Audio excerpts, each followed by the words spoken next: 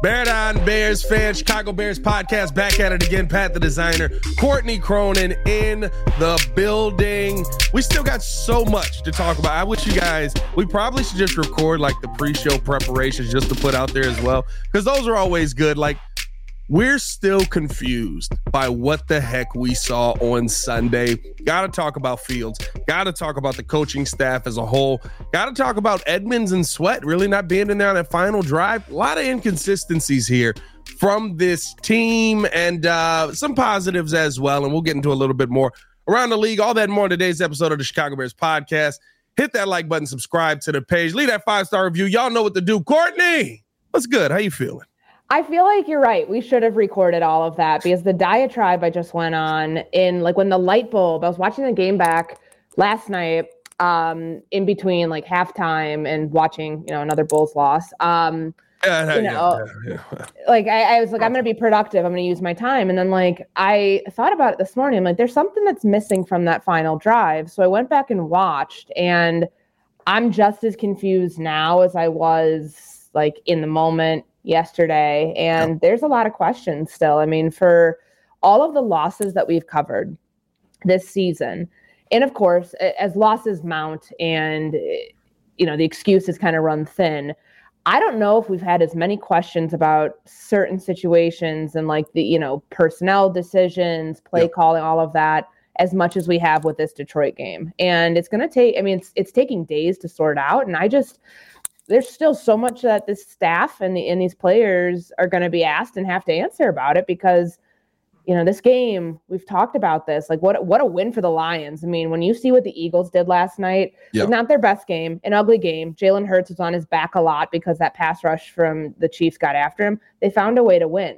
The Lions did the same thing in not their best game of the season against the Chicago Bears. And that's what separates the teams that are going to contend, the teams that, you're going to be seeing playing in January versus the ones that, like the Bears, have a long way to go. Yeah, no, 100%. I think a great place to start here is just, we could start off with kind of the inconsistencies that we saw in Sunday's game, because to me, it's very hard for me to sit here with a straight face and tell you that if over the next 6 or 7 games, Justin Fields doesn't have a job because he's inconsistent.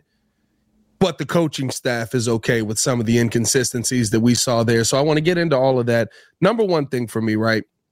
When you see the game plan that was in there, when you saw how Justin Fields played, it felt like 3/4 of the game, I got to be honest, Luke Getsy called a heck of a plan. I was sitting here rewatching the tape this morning, and I was like, there were things that he did that like, the run to the left where he has Justin, the blocking scheme's in there perfectly. Justin runs it. 2 plays later, he sets up that exact same blocking scheme to set up Justin rolling out right for EQ St. Brown to catch a nice deep pass over the middle, right? Like, I thought that Luke Getsy did a lot of good things, but on the offensive end, what did you see in the fourth quarter? How did you feel about going conservative there? Where were your thoughts on that?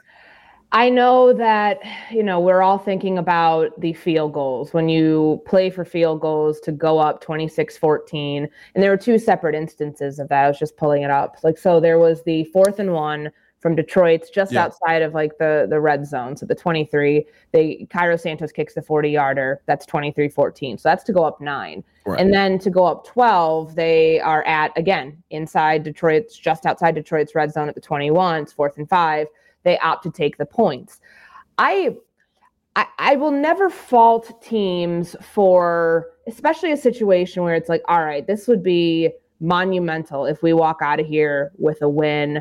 Take the points in the situation. You can second guess everything all you want, but to not have any sort of consistency, that seems to be the word that we're using here. Like they went for it on 4th down twice earlier in the game, and they were okay with that. And then I asked Matt Eberflus on that first 4th down of the fourth quarter, or at least the one that they went, 4th and 1 from the 23, the one to go up 9. Right. Like, he didn't really seem to have a clear answer there. Like, okay, like, it'll still take you 2 touchdowns. It's a 2-score game. It'll still take the other team 2 touchdowns to beat you if you do this versus the touchdown itself.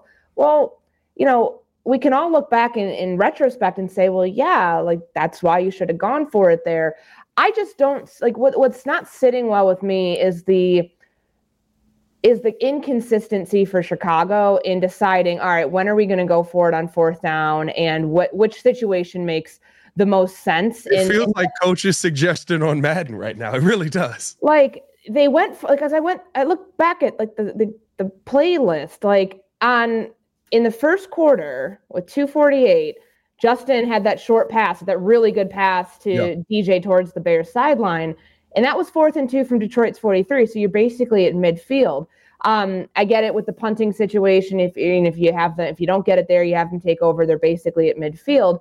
And then the other fourth down that the Bears ended up going for was, later. I'm trying to find it here. The Roschon Johnson, the 4th and 1. He gets it up the gut. Like, okay, and that's from Detroit's 32. Like, it just felt like as the game was going on, they got more and more tepid in their decisions when it made more sense for them to get more aggressive. And that's what it boils down to here with the play calling on those two. And then you think about the momentum that they stunted themselves. Justin gets that 29. He's scanning down the field. He doesn't see anything. He takes off. And that's one thing that Eberflus was really complimentary of with Fields on Sunday, that before he got to, before he left the line of scrimmage, like actually scanning, going through the reads, taking time to do that, and then bolting. And that 29-yard run where, it was just perfect. The execution, the slide at the end to protect himself, all of that, you stunt momentum with those run plays after, which sets up the field goal. And Eberflus, what he said after the Monday was that they like those plays. Actually, they love those plays that they had down there, even the one that they had on third down.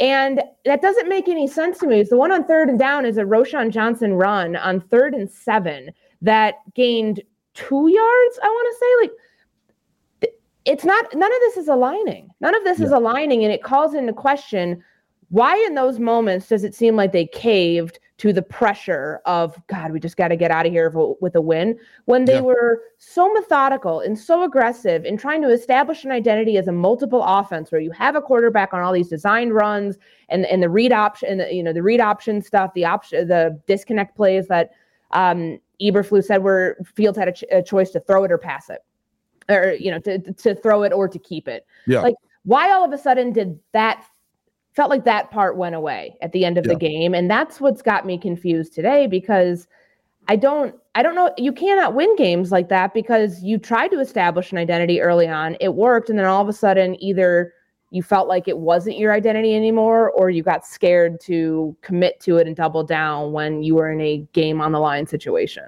Yeah. I said basically very similar things yesterday about, it feels like they're just okay with just doing enough, right? Like you mentioned the Roschon Johnson 3rd and 7 play. That's a hope play. That's a, hey, maybe this guy breaks it for 8 and we get a first down and we keep this thing going. But worst case scenario, we kick a field goal, right? There's no risk there. And I feel like when we talk about the teams that win, more often when you coach a team to lose, we talk about you losing that game. Or when you coach a team not to lose, we talk about you losing that game. Very rarely is it like, yeah, they coached not to lose and they got the job done. Like, we almost never hear that. So when I looked at the coaching staff, especially offensively, it felt like, and I think it applies to Flus too. When you look at the last 4 minutes on defense, it feels like the team's mindset as a whole is, we've done enough on this drive. Let's just get something. We don't need 7. We just need to get something. It's coming away with points. It's playing for points versus, if you, they're a 3-win team. Like, that's what it boils down to for me, that you are a 3-7 team coming into this game, and you're playing not to lose. You're playing to be able just to get out of there with a win. Yeah. In certain respects, like if the shoe was on the other foot and Detroit was doing that, like, man, like we played like crap today. We, came in with 7 wins. Like, we really don't want to lose our position in like where we are in the NFC right now. Like, let's just get out of here with a win. Let's just get, I think there would be, certainly that would not be their identity because of how aggressive they've been all season, especially on those fourth downs. But I I think you can give more credence to a team like that who has actually something to lose versus the Bears who really don't have anything to lose at this point. Like, you have 3 wins. That's not going to get you anywhere this season, but those sorts of calls could save jobs. They could save, they could influence personnel decisions. They never gave Justin Fields last year. Down the stretch of the season to go from like 1-6 to a team that was like just on the cusp of getting a wild card berth. That was a perfect opportunity for them to evaluate Justin Fields. He picks up 29 yards with his legs, one of his best assets that you just started to utilize, like the way that we had seen last year coming out of that Washington game going into New England. Like they finally figured it out again. Okay, if you're going to be the guy that we have here in 2024, and we're going to give you a fair evaluation, is what they say. We want to see consistency, all these things. We're going to make you the quarterback that we think you need to be, which is not just the guy that's going to win from the pocket or force yourself to stay in there, whether that's on him, whether that's on the staff. We're going to get the most out of you. And doing that means we're going to get the most out of your legs. They did that. And then all of a sudden they're like, we're going to take the ball out of your hands. And I know some of those are read option plays there at the end of the game. And it was Fields' choice, according to Matt Eberflus, what he said on that 3rd and 7. To Roshan, he said he could have had a disconnect on that one. He decided to hand it off. So again, that's taking responsibility out of play calling and saying, well, that's the quarterback's decision. He saw 34 there. But they didn't. My biggest issue is that they didn't give Fields a chance in a gotta have it situation to prove, okay, I can come through in that situation. He didn't. He didn't have a chance. He didn't really have a chance to do it based on all of these like layers within the play calling of like, well, if you see this, then go with that. Like, not just like, all right, go be a winner. Go do what you need to do to win this game. They stripped him of that opportunity in a moment that ended up yielding their final points of the game when they went up 26-14. Yeah, I mean, and I think the interesting thing is that when you finally go to his arm, he throws a really good pass, and it's to Tyler Scott, though. What's going on with Darnell Mooney here? Seems like they have really fallen out of a little bit of favor with Moon Man on a season where he's got to get paid. Yeah, no, I mean, it's a great question. And like, people are like, well, what about DJ? Well, DJ would have been covered differently. He was the crossing route over the middle of the field. I'm pulling it up right now. So this is the 3rd and 10 play. And this just, I went through and I talked with somebody yesterday about like, I wasn't trying to give Tyler Scott a pass on any of this, but first off, he's a rookie. I understand he owned it. You know what I really appreciate about this? I know I'm like all over the place on this, but it made me think. Going back to that wide open pass that Velus Jones dropped in the end zone, Tyson Bagent threw that ball to him. That would have been a touchdown. He slipped. He couldn't grab it and haul in the catch. And he said, it's a little bit underthrown, but blah, blah, blah. You didn't hear shit from Tyler Scott about that. He didn't say anything about the pass because he couldn't, first off, and he knows that. He's a pro. Yeah. As a rookie, he is one of the most mature rookies I've ever covered. Yeah. The way that he handled that was such a stark difference to what you heard from the player who it's just mind-blowing that he's still on the team at this point. Like, that to me is somebody who's going to learn from what happened in that moment. You'll probably never see a moment like that again from Tyler Scott, honestly. And I know that people say, oh, well, what about some of the drops that he's had at other points this season? He's a 4th round rookie who's working his way into more playing time, probably more than he expected to play. Yeah. At this point in his rookie season. But the way that he handled that, I thought he didn't shy away from any of it after the game. He said he took the blame on it. Yeah. He did. And so the issue then that I have, I was wondering, all right, like, is it hard to track the ball? Because the ceiling or, the roof in Detroit, like there's these like gray, it's hard to track the ball there because it's unlike Minnesota. It's not a glass ceiling. It's hard because it's dark up there. Right. But that's not an excuse in that moment when you are putting the trust in a rookie receiver right there. Like to your point, where's Darnell Mooney? Where's Everett? Where's any other option there than you've said to Justin Fields after the 2 failed run plays on 1st and 2nd down? Shoot, get us out of a bind, guy. Figure it out. And that's felt like, okay, like we don't trust you. We don't trust you. We don't trust you. Okay, no, go. Like, seriously, like figure it out. Help us. Like that's frenetic play calling I think. Like, I don't look at that situation and feel comfortable knowing, okay, it wasn't, people can say, oh, well, that's on Justin Fields, that was on Tyler Scott, whatever. The play call itself the deep shot on that after what you did on first and second down, that's concerning. And I don't understand like the rationale behind that. I think I can deal with the play call because I think, right, like the play call worked. And I do think you can't put DJ Moore in that position because there'll be a safety over the top because he's DJ Moore. You already know how they're going to cover that completely differently. I just think that could have been a Darnell Mooney. That could have been an Equanimeous St. Brown in that situation. If you want to go with somebody who's maybe a little less notable, right? Going to the rookie and right, building and confidence. Mooney was open. Mooney was open, and Kmet had coverage probably about like playing 5 yards off. Like either of those could have been an option that would have been fine because it's a pass that would have gone beyond the sticks on 3rd and 10. Yeah. So I don't know. It was. I feel like we continue to have the same conversations about these guys every single week where we get to these second halves, we get to the fourth quarter, and it's just, we've done enough. We're okay. Justin, just get out of this game. It's like they're trying to save a PR storm after the game. Like that's what it feels like every single week. Like, oh, Justin's played pretty well to this point. They're gonna talk nicely about him after the game. If it's all, he's the quarterback of an NFL team. This is not flag football. Like, let the guy go out there and play. Let the guy go out there and play who has played elite the entire game. He was efficient throwing the ball. And I don't even know if this is the game plan that they're going to stick with for him, but it was the game plan you needed to run for the Detroit Lions. It's the one game plan that we've seen beat them. And I've been rewatching the tape, and I swear you sit there and you look at Getsy and you're like, for 56 minutes, I thought you were an elite play caller. And the last 4 minutes of the game, it gets bad. He did some really good things in those first 56 minutes. Matt Eberflus did too. His defense came away with 4 takeaways in this game. Yeah. Like that and that's not against a bad offense like the Carolina Panthers or the Washington Commanders, who all they did was drop back and pass. So of course you can get after and get 5 sacks that game. This is one of the best offenses in the NFL, period.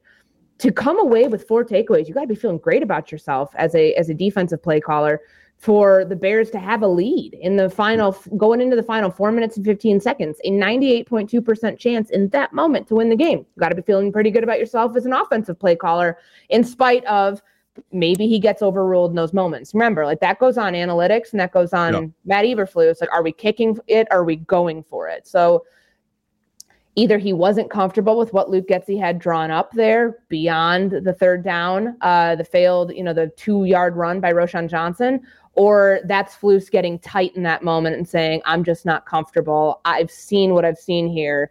And maybe that's an indictment more on how he feels about his players being able to come through in that gotta have it situation.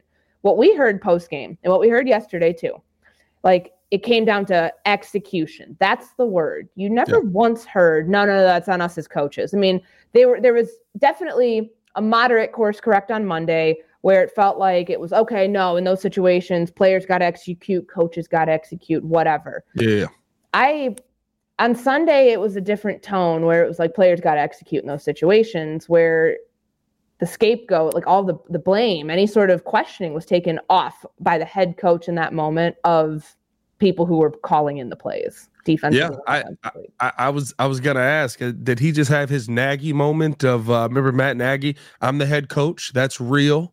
And I call the plays. That's real as well. Like Flus had like a moment. What was it yesterday? Where he's like, listen, like whoever's calling plays. I mean, it's me, but like whoever's calling plays out there, I just feel like he's called some really good stuff. Like, what the heck was that? It was so. He was asked about like what is when you talk about like things that should have been handled differently. Like they're they go through on Sunday, Monday when they get back. And he pointed to certain things like, stuff that could have been done differently from a coaching perspective. Right. Okay, well, what is your responsibility as the head coach, who's also calling defensive plays to make those adjustments? And his answer, was a word salad again, because he talks about should we have been more aggressive here, less aggressive here? Yeah. And he brings up the New Orleans game and the way that the end of half in New Orleans. And he says, quote, I think it was 3 and out, maybe 4 and out. That was execution by the players. And it was good calling good calling by whoever the defensive coordinator was. That would be me. And then at the end of the Carolina game, to seal the game, there's some good calls, good execution. Obviously, he's referring to Luke Getsy in that moment and the what he drew up for Mooney on that third down. But like, what a weird flex. What a very weird flex from Matt Eberflus in that moment when, last I checked, you lost the game in New Orleans game. You lost that game, and that was a one-possession game. Yeah. I don't understand some of the rationale here, like to, in that moment when you guys just went up on the road, were up 12 points, blew another double-digit lead in the fourth quarter. Same thing that happened against the Denver Broncos. And yes, I know Justin Fields had, the strip sack fumble return for a touchdown and then threw an interception on his last chance to lead the team down the field, and then the Broncos were able to seal it. Like, that's still... those are still losses that fell under the head coach. So for the culpability to kind of squeak away in that moment, and for him to go back to like two other games, one of which was a loss, and then be like, no, like, that was pretty good. Like, I called that play. I called those plays. Like, I deserve some credit for that. That did not make a single ounce of sense, Pat. I don't understand what he was trying to convey in that moment, but when you say things like that, that's where you're alienating yourself, I think, from decision makers inside Hallis Hall, certainly the fan base, and who knows, maybe he doesn't care about what the fans think. I mean, he's been getting crushed out here week after week, and that's fine. Yeah. Like, you got to insulate yourself from all of that because fans aren't the ones with a headset on calling plays in critical situations. But that to me was a very strange, like a passive aggressive, in your face sort of comment that will not hold up to the eye test and for like the test of time, considering this team has 3 wins and 8 losses. And the defensive play calling in some of these games have been the reason, more than the reason that they've lost, more than the reason that they've won. Yeah. He's an that felt like there was a skit on YouTube, and it was like, if coaches could say what they really meant, and it was just like, I'm a good head coach. I swear, I know what I'm doing. I call the right plays. You know what I mean? Like that felt like I'm letting whoever is going to be the next team that hires me know that I know what I'm doing on the defensive end, and my players have let me down in this situation. Now, to some of that, right? Lance did say yesterday, talking about the defense in those last 4 minutes, defense just got to go out there and execute. There was right play calls that were made, and the defense doesn't end up getting the stop. To me, my issue is the mentality in those last 4 minutes. My issue is the fact that you think that you've done enough. And it's a lack of self-awareness, in my opinion, that you think that any lead that you get is safe. You think that any lead that you've acquired, because that's been the case all season, right? No, actually, it's been the opposite. It's been you have blown pretty much every big lead that Justin Fields has given you in 3 of the last 4 games that he's played in, that he's pretty much put on single-handedly, him and DJ Moore, that he's put you on a pedestal, and going into the second half, every single game, you go, that's enough now. All right, you guys calm down. You rest, you chill, and we're going to close this game out by running the football and defense. And I get that, like, that's what you want to do at a certain point. That's what you want your team to be. But you do that when that's your team. That's not this team. And they don't coach like that's this team. And that, to me, is the biggest issue. And a 2-score lead's not safe. They've shown us this several times this season where they've blown double-digit leads. I mean, again, you go to the Denver game. That's the prime example of it. I mean, it's the biggest collapse at Soldier Field, I think, in history by the home team. And then for it to happen again, to think, okay, like, we need to go up we need to have it be a 2-possession game because they'll take them 2 touchdowns. They did not have any issue, and a 2-point conversion getting past you there. Like, you got to think to yourself, if you're the Bears, man, we're playing a terrific team right now, a team that may end up contending for a Super Bowl. It has to be a minimum of like going up by 3 scores before you would even consider any of like let's reel it in here. Let's just get out of here with the win and celebrate. No, 100%. Let's finish it off on the offense here, and then I do want to talk about one of the interesting things that you saw on the defensive end. The mullet came in, and I'm not going to lie, Courtney, I was impressed. Dan Feeney got into the game at center after Lucas Patrick gets hit on one of the craziest blindside blocks. I mean, like, my God, like, hear the whistle a little bit, but also play through the whistle. Can we get a flag on that? That was insane to me. But Could the Bears be looking to keep Dan Feeney in at that center position? I mean, he came in versus a defensive line who the interior part of that line has been serious. Struggled a little bit early on to get on the same page as Justin, but when he got on the same page, he looked pretty good out there. Yeah, so Feeney before Sunday in that game, they brought him in. I want to say it was the Tampa Bay game when Lucas Patrick. Remember they had Nate Davis was not playing that game at right guard. I believe it was Jatari Carter at right guard, and then there was an injury late in the game. I think he played like 1 or 2 snaps. Yeah, he only had like 2 snaps prior to that. Yeah, to playing center, and then he played 1 snap at center in week 8. This was okay, throwing the guy to the fire, but like you traded a 6th-round pick. Like I'm not complaining about the pick. I'm just saying like you traded to bring this guy in here because you thought, okay, look, quality depth that we can get, right before roster cut down day. That moment where he played 40 snaps against the Detroit Lions because Lucas Patrick got a back injury and couldn't come back, I thought he did really well. There weren't snaps that were like so egregious where you're like, oh man, like that one's about to go over Justin Fields' head. That was a bad ball. Like he came in and I would think, and maybe I'm wrong on this, I would think that of any offensive lineman that has to come in and perform in the middle of a game, being the center because of the quarterback center exchange on the fly is probably really freaking hard. So for Feeney to come in and not be any of the issue with the offensive execution, the way that we, have seen some center benchings happen before, speaks, I think, volumes to their evaluation on him. And it was a smart move to go get him. I know that it's taken a while for him to work his way in, but for them to not go back to Cody Whitehair as like the default, he didn't play any snaps on the offensive line, only played 6 snaps on field goal and extra point. Like, I thought that was a really smart call. And if Lucas Patrick can't continue to, if he can't play, he'll have the extra day because of the Monday night game. If he can't play, I think this is a no-brainer that you keep Dan Feeney at center. He really impressed me. I think that, early on, I think him and Justin were just off on the snap count a little bit. But it didn't. And then, of course, a delay of game. Like, I'm not trying to say like it was perfect by any stretch. First off, it was loud as hell in there. Second, this is not the person who's snapping the ball to Justin Fields. I know that they have been rotating more in practice from what like Tyson Bagent has said, and some of the quarterbacks, like just to make sure. And you don't want a situation like what Josh Jobs went through in Minnesota where, first off, he just got there, but like that he didn't know the snap count. He didn't know the cadence. They want to make sure that everybody has a little bit of experience with all of the guys who are responsible for playing center. And, it wasn't perfect at first, but once he settled in, he wasn't any sort of an issue. Like if you're not looking at the center position, that's probably in game. Watching it live, that's a good thing because that means that that there's no issue there that's like hindering the operation of the offense. Yeah, no, I thought he did a great job. He'll be interesting to see what he is moving forward. Maybe it was the adrenaline. Maybe he can really play.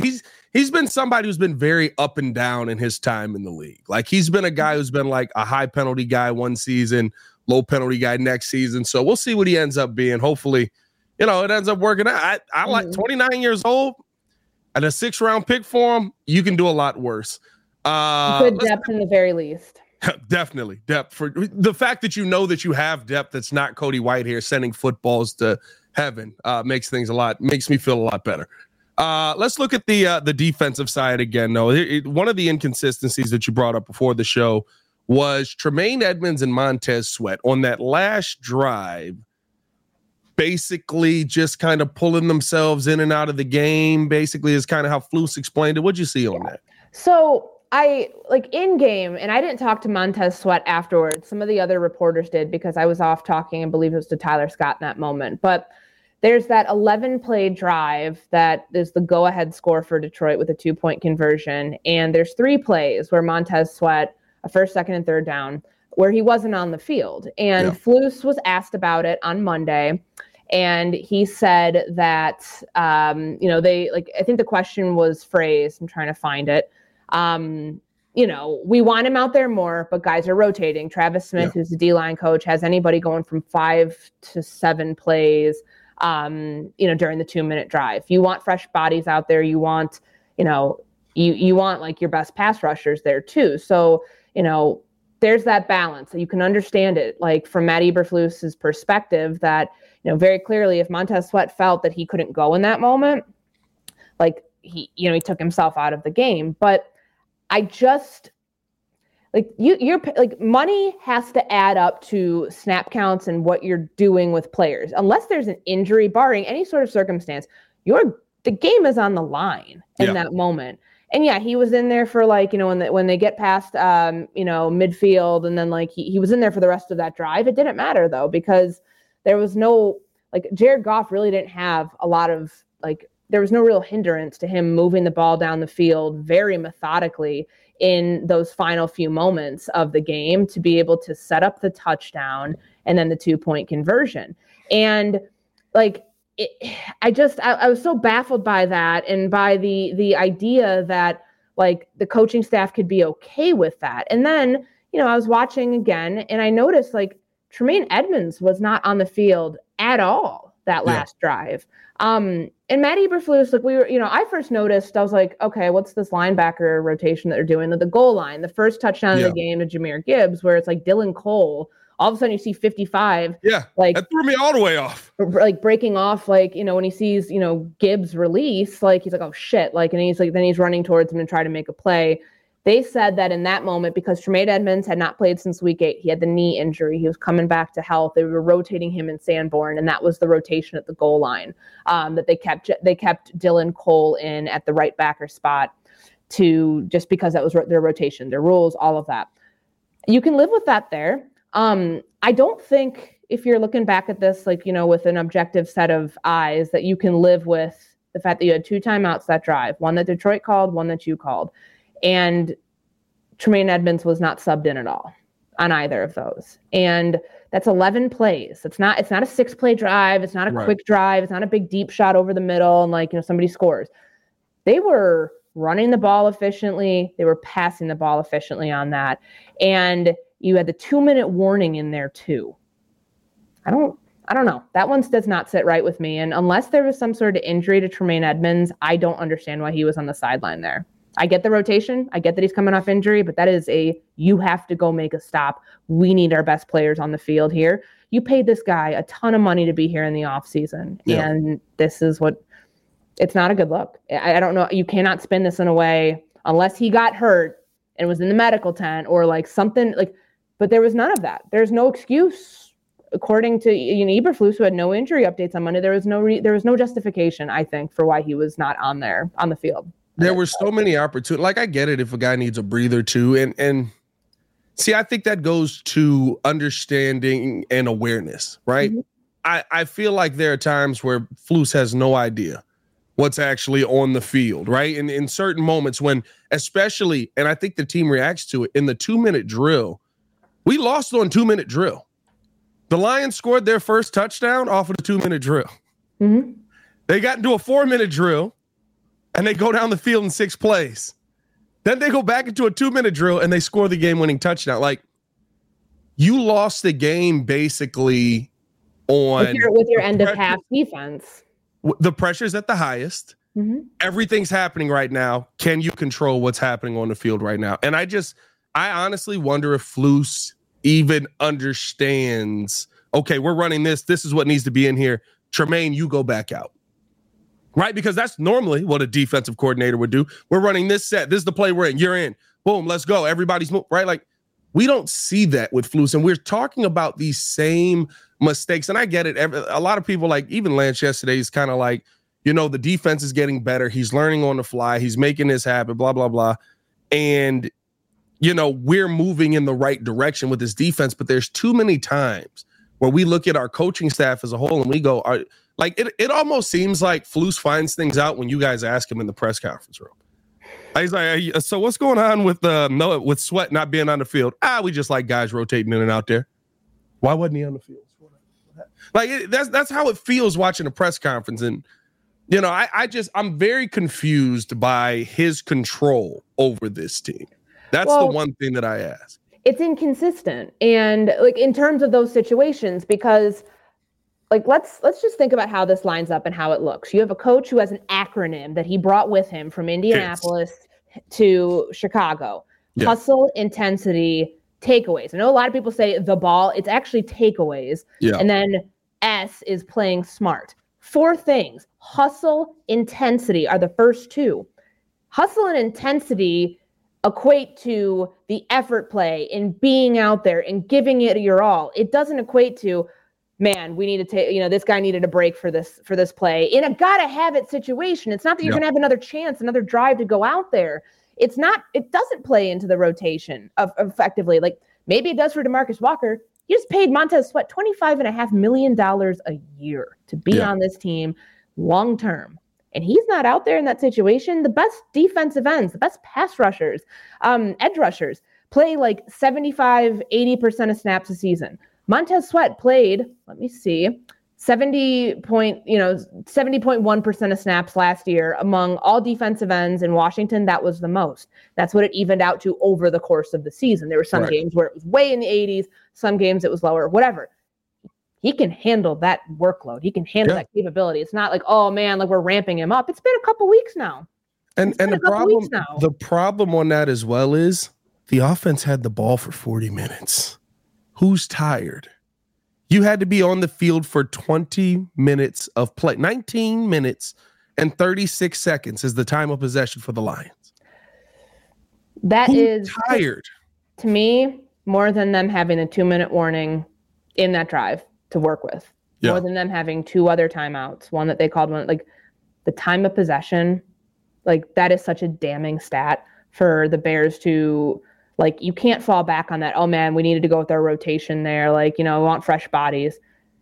19 minutes of game time that the defense was out there. And that's just inexcusable. And so like I get back to the whole idea of consistency where you want players who are going to be going like running through a wall in these situations, yet you're okay when they're not on the field. Because your actions are saying that like that's okay in those moments. And it brought up something in my mind. This is not the first time we've heard of this. If Montez Sweat takes himself out of the game, like the accountability there, where does that lie? Does it lie on the player? Does it lie on the coaching staff? Do you remember Green Bay week 1 when DJ Moore came with 2 targets, 2 catches in that game, never saw him again that game? Do you remember the situation when they got into the red zone and there it was going towards the south end zone at Soldier Field? All of a sudden it's like, where's DJ Moore? Why is he not on the field in the situation? Darnell Mooney ends up scoring there, but like it took us until Thursday that week to find out that DJ took himself out of the game. Flus had no answer for it on Monday after the game, or Wednesday, whichever day we asked him about it. And like the player took himself out of there. Maybe it was his equipment, maybe it was whatever. Like there's another situation of that happening, and it just doesn't. That's sort of stuff with the coaching staff that is preaching all this stuff of like, we want these type of players, guys who are going to be, locked in 60 minutes, whatever. Then like you're okay with them subbing themselves out of games. Like I don't understand the rationale there. Like, are you a players coach? Are you this? Are you that? Like it doesn't. This to me is like why I'm still confused today after watching back this game, because the personnel decisions don't make sense. Yeah, and the biggest question mark for me is, you tell me that they sub themselves out. Are you just trying to pass the buck on that? Are you just trying to make it so that, your coaching staff doesn't look incompetent for not having their best players out there? Because, right, like now all of a sudden you want to beat your chest about all the great things you did in a game you lost in New Orleans, right? Well, now I'm assuming that you wouldn't want to sit there and look bad when you don't have your best players on the field and they're not out there making plays, right? Like, it's very confusing to me unless there's an injury, right? And again, there's no injury. It doesn't sound. Yeah, it just doesn't sound. It's like very confusing to me that all of a sudden when guys get here, that Tremaine Edmonds and Montez Sweat would go, yeah, I'm fine not being on the field in the biggest moments of games. These are guys that have played in big moments. I remember guys. Yeah, I mean, like it's very weird to me to think that these guys would be like, you know what I don't want to do right now in the biggest moment of the game, be on the field. There was, again, I'll go back to that Green Bay game. There was a goal line play. I think Aaron Jones scored on this one. It was in the second half, and it was at the north end zone. So, of course, like when you're in the red zone, the coaching staff, it is, you got to give them a little credence. It is harder to get substitutions and calls out. But, like, you had DeMarcus, like you did not have your, at the time, Unique Ngakoue or DeMarcus Walker were not on the field on that play. And I remember asking DeMarcus about that after, like a couple of days after the game. I was like, What happened in that situation? Again, goal line situation. Your back is up against it, and your best players aren't out there. And his answer was, I know exactly what you're talking about. That will never happen again. That's all I'm going to say on it.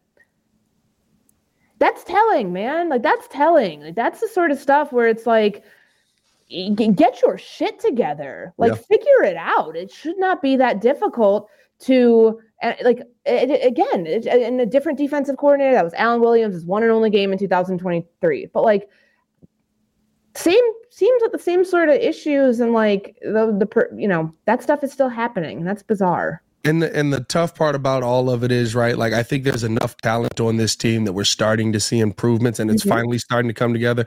They're getting used to playing with each other. I think that people are looking at that and saying, well, that's Matt Eberflus is doing. No, to me, we've now seen too many examples over 2 years where we're having conversations like this of, yeah, I just don't know what the coaching staff was doing at the end of the game. And I really feel like it cost them in those important moments. Like, this is too many times that we're having these conversations. Ryan Poles has to be looking at this going, if you're not looking at this and you at least have some questions on what your coaching staff is putting together week in and week out, then I got questions on you as a GM. It doesn't line up. And I go back to what Flus said about Justin, the final 7 games, wants to see 7 games is enough time to show consistency. Same thing should be said for the coaching staff, to where the game plan for the first 54, 56 minutes should not look like a completely different game plan from the time where you've got to lock this thing up and get out of there with a win. Yeah. And it does. It looks like, you know what it is? I'll tell you exactly what it is. They all look like Velus Jones. The moment's too big in the most important moments. That's how it looks to me. I don't know. The one thing I will say, we'll keep it moving. We got to get something positive in here, Courtney. Tyreek Stevenson's a positive. Yeah. Javon Dexter's a positive. You saw growth from your rookies in this game. I mean, of course, the Jalen Johnson drop picks and all of that, that's a tough situation on the other side. But Tyreek looked very, very good. He did. And like, I think about, of course, the interception for him. Like, he's had, like, it's just been up and down, and that sometimes happens, like boom or bust plays for him this season. And I had a conversation with him a couple weeks ago. I was working on something for a DJ Moore story, and we talked about some of those hitch routes, like that's something that he had really been working on, like not giving up, not biting on the route, not, getting lost in coverage. He's putting the work in, and you're starting to see, like, okay, some of those plays, like, he's a rookie corner. Veteran quarterbacks are going to attack him. Veteran quarterbacks are going to know how to move him to, just to throw him off. And the game on Sunday with Jared Goff, a veteran quarterback, quarterbacking a top 5 offense in the NFL, for Tyreek Stevenson to come away with a pick, but also the forced fumble on the return that the Bears ended up giving the Bears another possession. Like, what a way to turn around, like a couple of weeks that were, he has the injury to his ankle. He comes out of the New Orleans game. You're wondering, is it a benching? Is it an injury? You find out it's an injury. And then it's like, okay, he just didn't feel like he got into a groove back after that week 9 game. Like, you got to be feeling really good about the draft pick, that he came through that way, but also knowing, like, Javon Dexter too. Remember a couple weeks ago, it's like, why is he playing 14 snaps? Yeah. And then Flus, said, no, we really like him. We really like Pickens. We want to get them some more play. You're seeing that with Dexter, and you should. That guy is a 2nd round pick. Like, put your money where your mouth is. Like, put your like belief in these guys where you say it is, and you need to. You're a 3-8 team. You got to get a good evaluation on these guys, whether this staff is going to be here or not next year. Like, you've got to figure out, like, who are the players that you think, okay, these guys have played their way into roles next year, because that's going to affect what you do in free agency if you're the front office. That's going to affect what your draft priorities are. And of course, the coaching staff and front office, when you have those sorts of conversations and situations, they're never going to be like completely aligned. But I think everybody here knows that, like, getting Javon Dexter reps, important reps, and he's averaging around, since in the last 3 or 4 games, right around the same amount of snaps. But that's important to see in terms of his growth. Yeah, no, I thought that Javon, just seeing him out there, him and Like, it's almost like you said, with the 14 snap game, right? It's almost like they were like, oh, well, now we got to try and win a little more. So maybe we're going to sit you a little more. And it's like, no, like, that's not the answer either. This is still a development. You have 3 wins. Mm-hmm. I don't think at that point they had 3 wins. I think we had 2 wins at that point. Yeah. And it's like, this is a development year. This is a year where you need to see guys get better. You need to see who's your cornerstone pieces. I feel like we saw a turning point for both of these guys. I really thought they did a good job in there. And, I think that when you look at this defense as a whole, finding pieces on the front lines, finding Javon Dexter being able to create pressure on Jared Goff in multiple situations, I thought he did a great job. There's one play where he literally just pushed Penei Sewell out of the way, and I was like, okay, that's the guy I want to see. Mm-hmm. I mean, where's that been all year? Like, I love this. It's good to see him finally getting the opportunities and taking advantage of the opportunities, I should say. I think, listen, there's so much that we could get to Bears wise. I want to get your opinions on some of the other things that have happened. We do want to let you guys know that today's episode is brought to you by the Hard Rock Casino in Northern Indiana. You can see Blue October on November 30th at Hard Rock Live. Tickets on sale now at Ticketmaster.com. So a couple things have happened around the league that I want to get your thoughts on, right? You've been working in the NFL for a little while now, and Tom Brady has some interesting comments that echo some comments that Lance Briggs made about 2 weeks ago on the Chicago Bears podcast. Shout out Big Briggs on that one. Said that the NFL product with rules and coaching is to blame on the NFL not being as good. I've been saying this all year. I think there's a lot of people that have said this all year. The NFL does not look like the same NFL we grew up watching. What are your thoughts on what Brady said? Do you feel like the rules and coaching have taken the stars out of the game? I mean, we can go back to the Fletcher Cox play last night and like roughing the passer? Like, it just looked like, what are we doing here? Come on. Yeah. Like, the guy, he bumped into him. Like, what do you want him to do? Roughing the passer, we know it's been an issue. There have been some really egregious calls that have happened. I think there was one in a Washington and New England game that happened earlier this year. That was just like, what are we doing? But when Brady said that, like, there's so much mediocrity in the NFL today, and, I just thought it was kind of a rich thing for him to say because of the quarterbacks, like, on the other side of, the field for him that he's played against throughout his career. Like, he played against some really, really, really mediocre teams in the AFC East for like 10 years. Come on. Like, and he benefited from it. So I just thought that was like a layer he forgot to add in. Really against like Cleo Lemon. And it's just, I don't know. I was not okay with that. I agree with him on the mediocrity of the league, just from the sense that, and I don't even know if it's just the rules, though. I think it's just the mindset has changed because of now the season being 17 games and they're prepping for it. And everybody's of the mindset now that training camp and preseason are basically just go run around and have a good time. Like, very few teams are taking training camp deadly serious like they did when Brady was like, Brady's training camp with Belichick had to be like, run it again. You're not going to screw this up, because if you screw it up now, you'll screw it up in the Super Bowl. I don't think teams think that way anymore. I literally you look at how the games were from week 1 to week 3, and then from week 4 to week 7, and you just go, oh, they literally used the first 3 games of the season as preseason. That's what it's morphed into. I think that you won't find much disagreement from anybody on that, because you can't hit players in practice. If you're a defensive player, you can't, there's no two-a-days anymore. Yeah.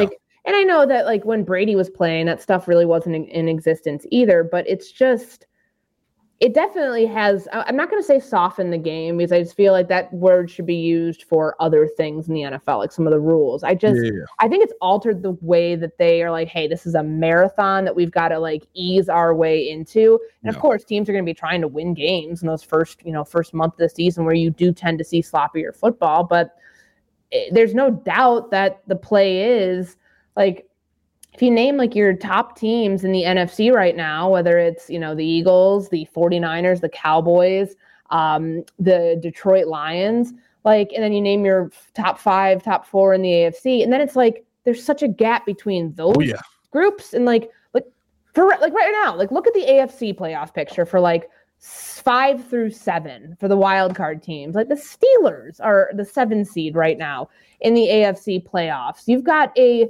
Browns team that, with Dorian Thompson-Robinson the rest of the way, that is the 5 seed. Like,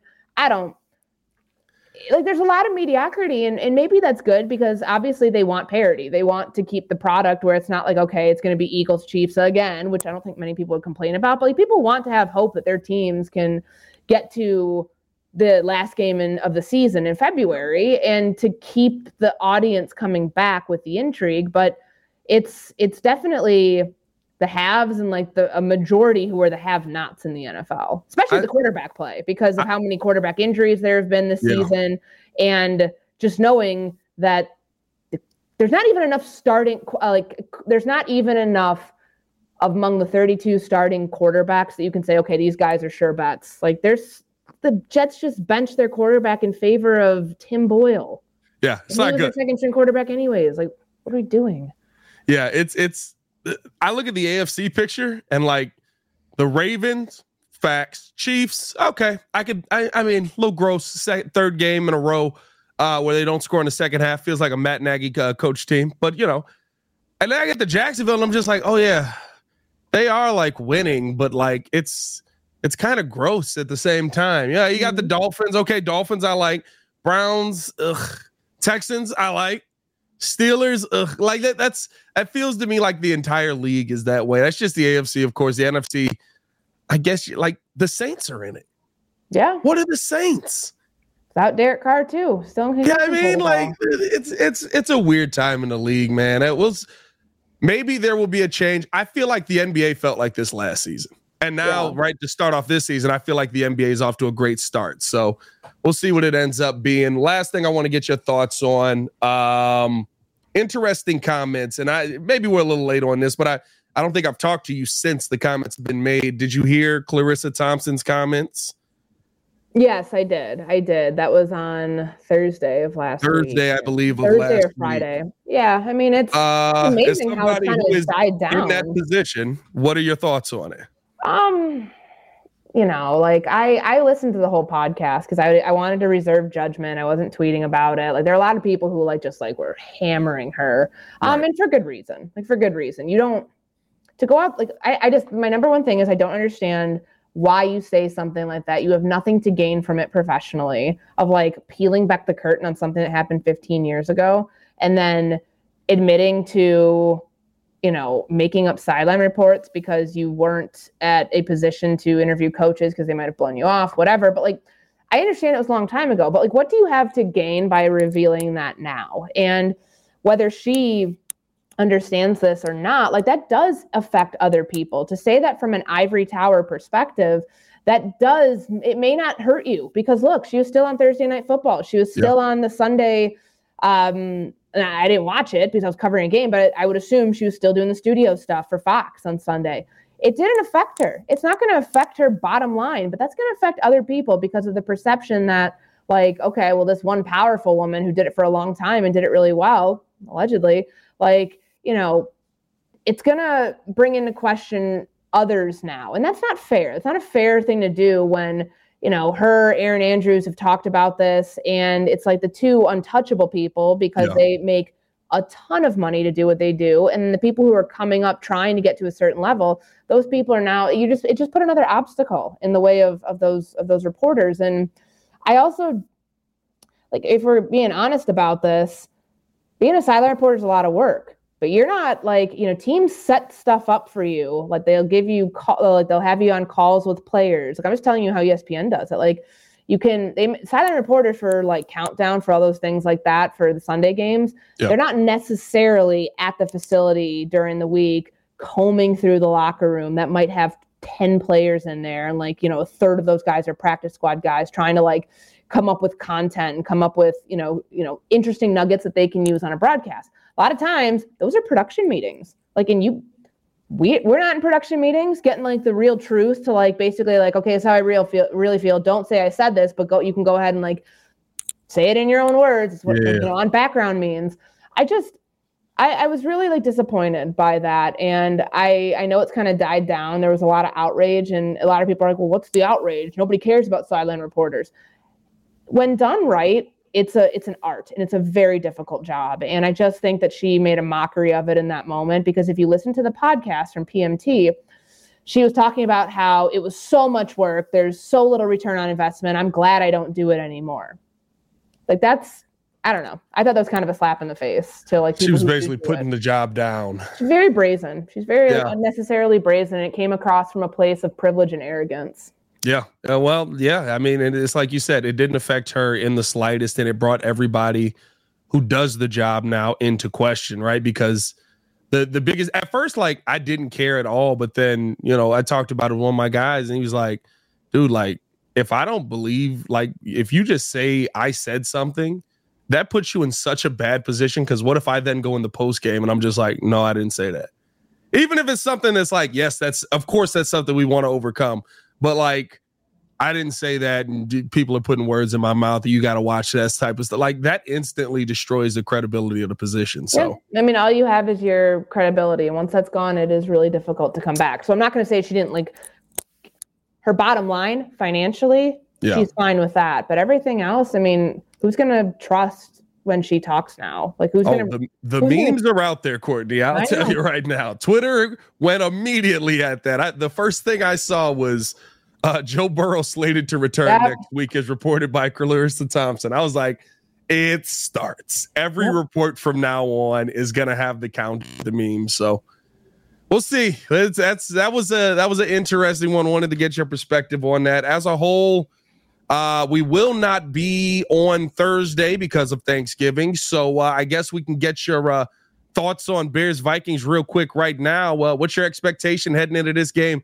After what we've seen. Yeah, it doesn't sound like Justin Jefferson's going to play. He tweeted about it this morning, like with, he's like going after people who are going after him about their fantasy teams. He doesn't care about that, but like, it also kind of maybe was a tell that he's not ready yet to come back, because they have the same bye as the Bears the week after this game. So the Vikings learned the lesson that the Bears have been on the other side of. You can't win a game if you're -3 in the turnover margin. And I know that fourth and 25 play from Dobbs at the end of the game, like, they were in position they were in position late. So by no stretch am I looking at the Vikings saying, man, like, this is going to be an easy game for the Chicago Bears. They've seen them before. They also saw a different quarterback the last time around because Kirk Cousins was healthy. Yeah. So I think it's going to be another uphill battle. Like, could it look like that first game that they played in week 6? Potentially, but I think they have gotten so much better defensively. Like they're so multiple. They'll drop 8. They'll, all out blitz. Like, they do so much stuff, and Fields is now going to have to see this, also knowing that Danielle Hunter is the reason that he has a dislocated thumb, because he held onto the ball too long and Hunter, barreled down on him. So there's a lot here, I think, that goes into what this game's going to look like. Yeah, we'll see what it ends up being. Fields dealt with the pressure a lot better, so hopefully he'll be able to do that yet again. Appreciate you, as always, for jumping on with us, Courtney. We'll be back tomorrow with J-Mac reacting to the word salad that Matt Eberflus undoubtedly has prepared for us. As always, it's your boy Pat, the designer, back at it again. Y'all stay safe out there, Chicago. Big Bear Dime. We're here every day. Peace.